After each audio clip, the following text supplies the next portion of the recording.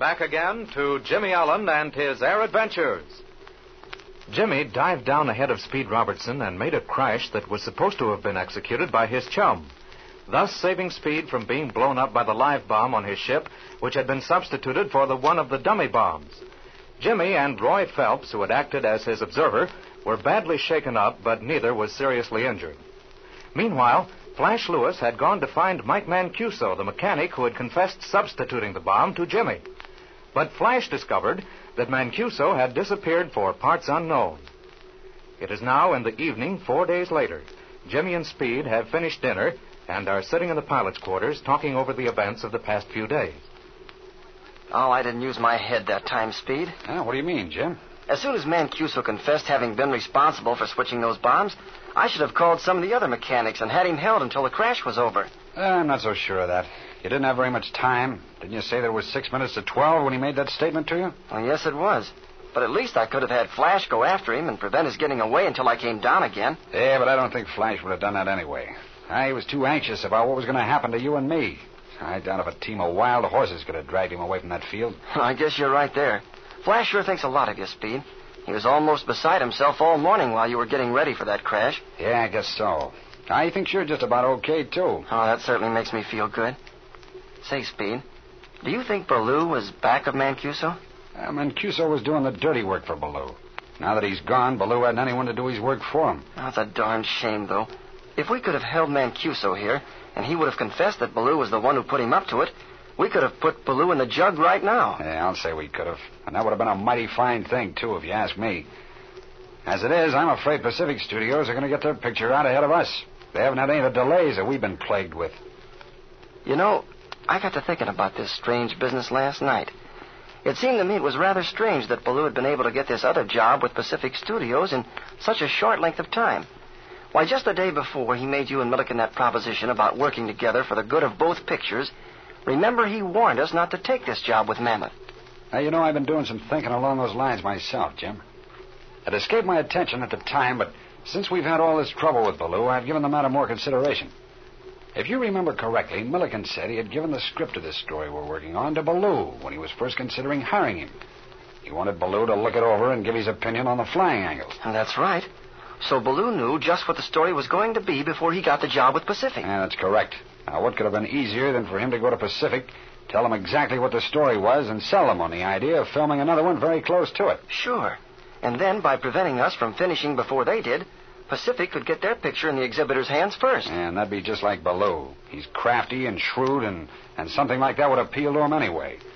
I wonder if there isn't some way that we could prove that Ballou has done this. I doubt it very much, Jim. Stealing stories is called plagiarism, and I know this. Unless you have something extremely definite to go on, it's a tough thing to prove in court.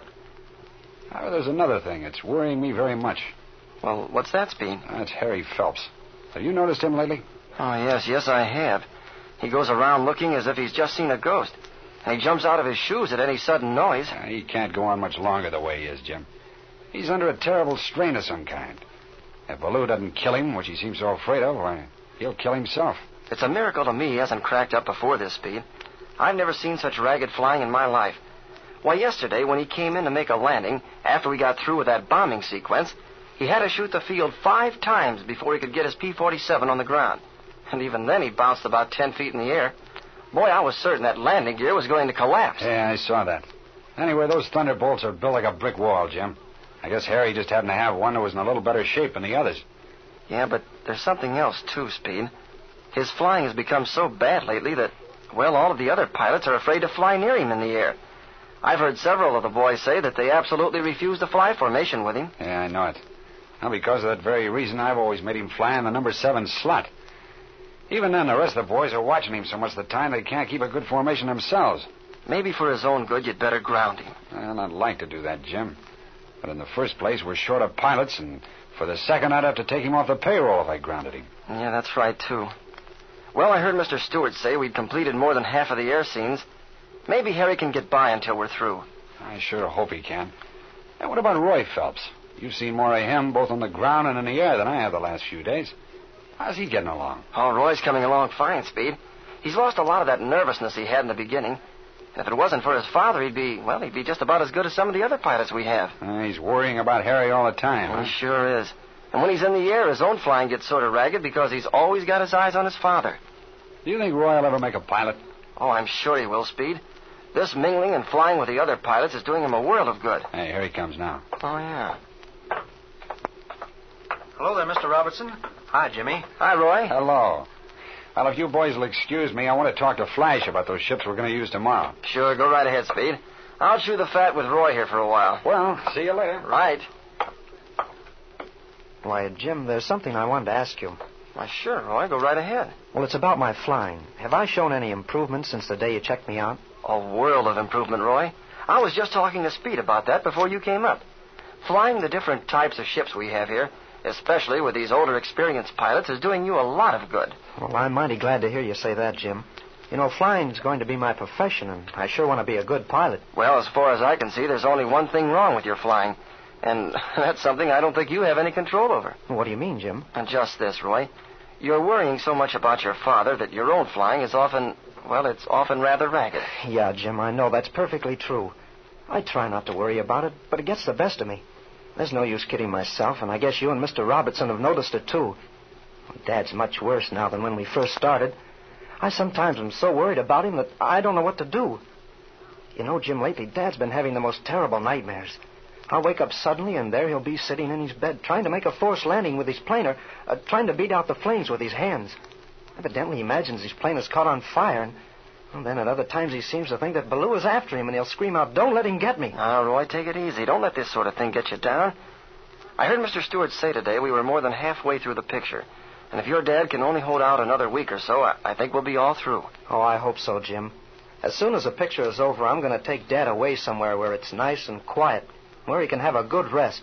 And it'll be somewhere 2,000 miles from where Baloo is. And that'd be a fine idea, Roy. But say, what are you going to do afterward? Well, I don't know, Jim. I'd like to get a flying job somewhere. I'll tell you what I'll do. I'll speak to Speed Robertson. Maybe he can do something for you with Grand National Airways. Oh, gee, that'd be swell, Jim. I'd give anything in the world to work under a man like Speed Robertson. He's a swell fella. He sure is. Oh, here he comes now. I'll speak to him about that right away. Well, boys, you know what? We'll have more ships available for flying tomorrow than we've ever had before.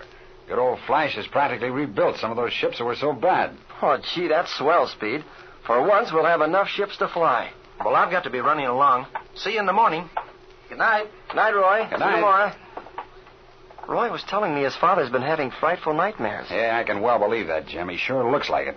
As soon as the picture's over, Roy's going to take his father away for a good long rest. Well, that sure won't do him any harm. Boy, his nerves are completely shot. I wonder if we couldn't do something for Roy, Speed. Do you think there'd be any chance of getting him a job with Grand National Airways? Out doing a little promoting. Well, kid, I'll see what I can do as soon as I get back to Kansas City. Do you think he'd make a good airline pilot? Yes, I think he would, Speed. Especially if he could work as a co-pilot for a while under someone like Pat Murphy or Bob Fisk. Anyway, he thinks you're a swell guy. Oh, he does, huh? Well, I'm not so sure that his judgment's good after all. Oh, yeah?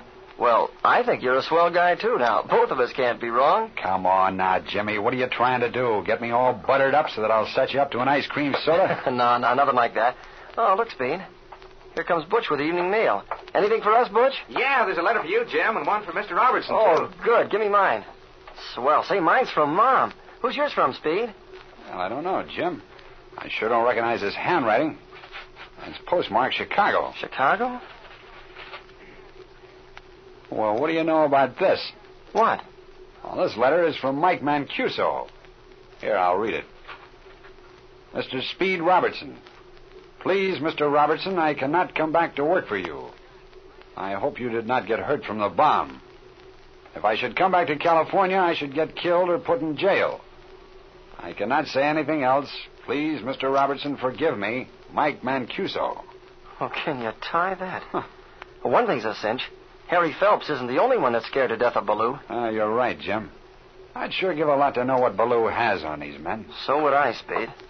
Oh, look, here comes our director, Mr. Stewart. He seems very much excited about something. Yeah. Good evening, Robertson. How are you, Ellen? Hello, Mr. Stewart. Hello. Might I see you two in private? Why, certainly, Mr. Stewart. Come right in our room here. Thank you.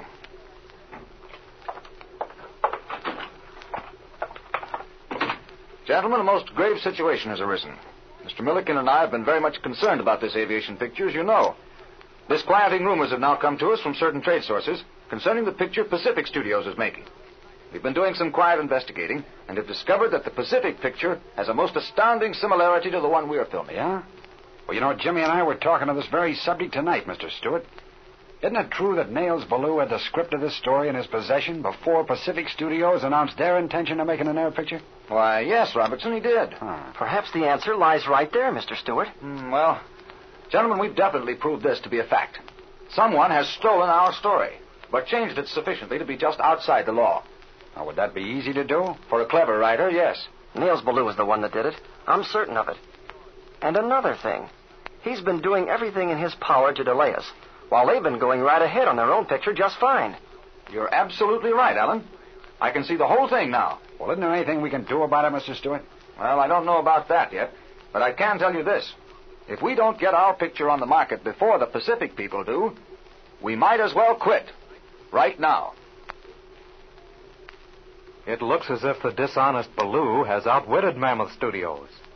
But what can be done about it? Don't miss the next episode of The Air Adventures of Jimmy Allen.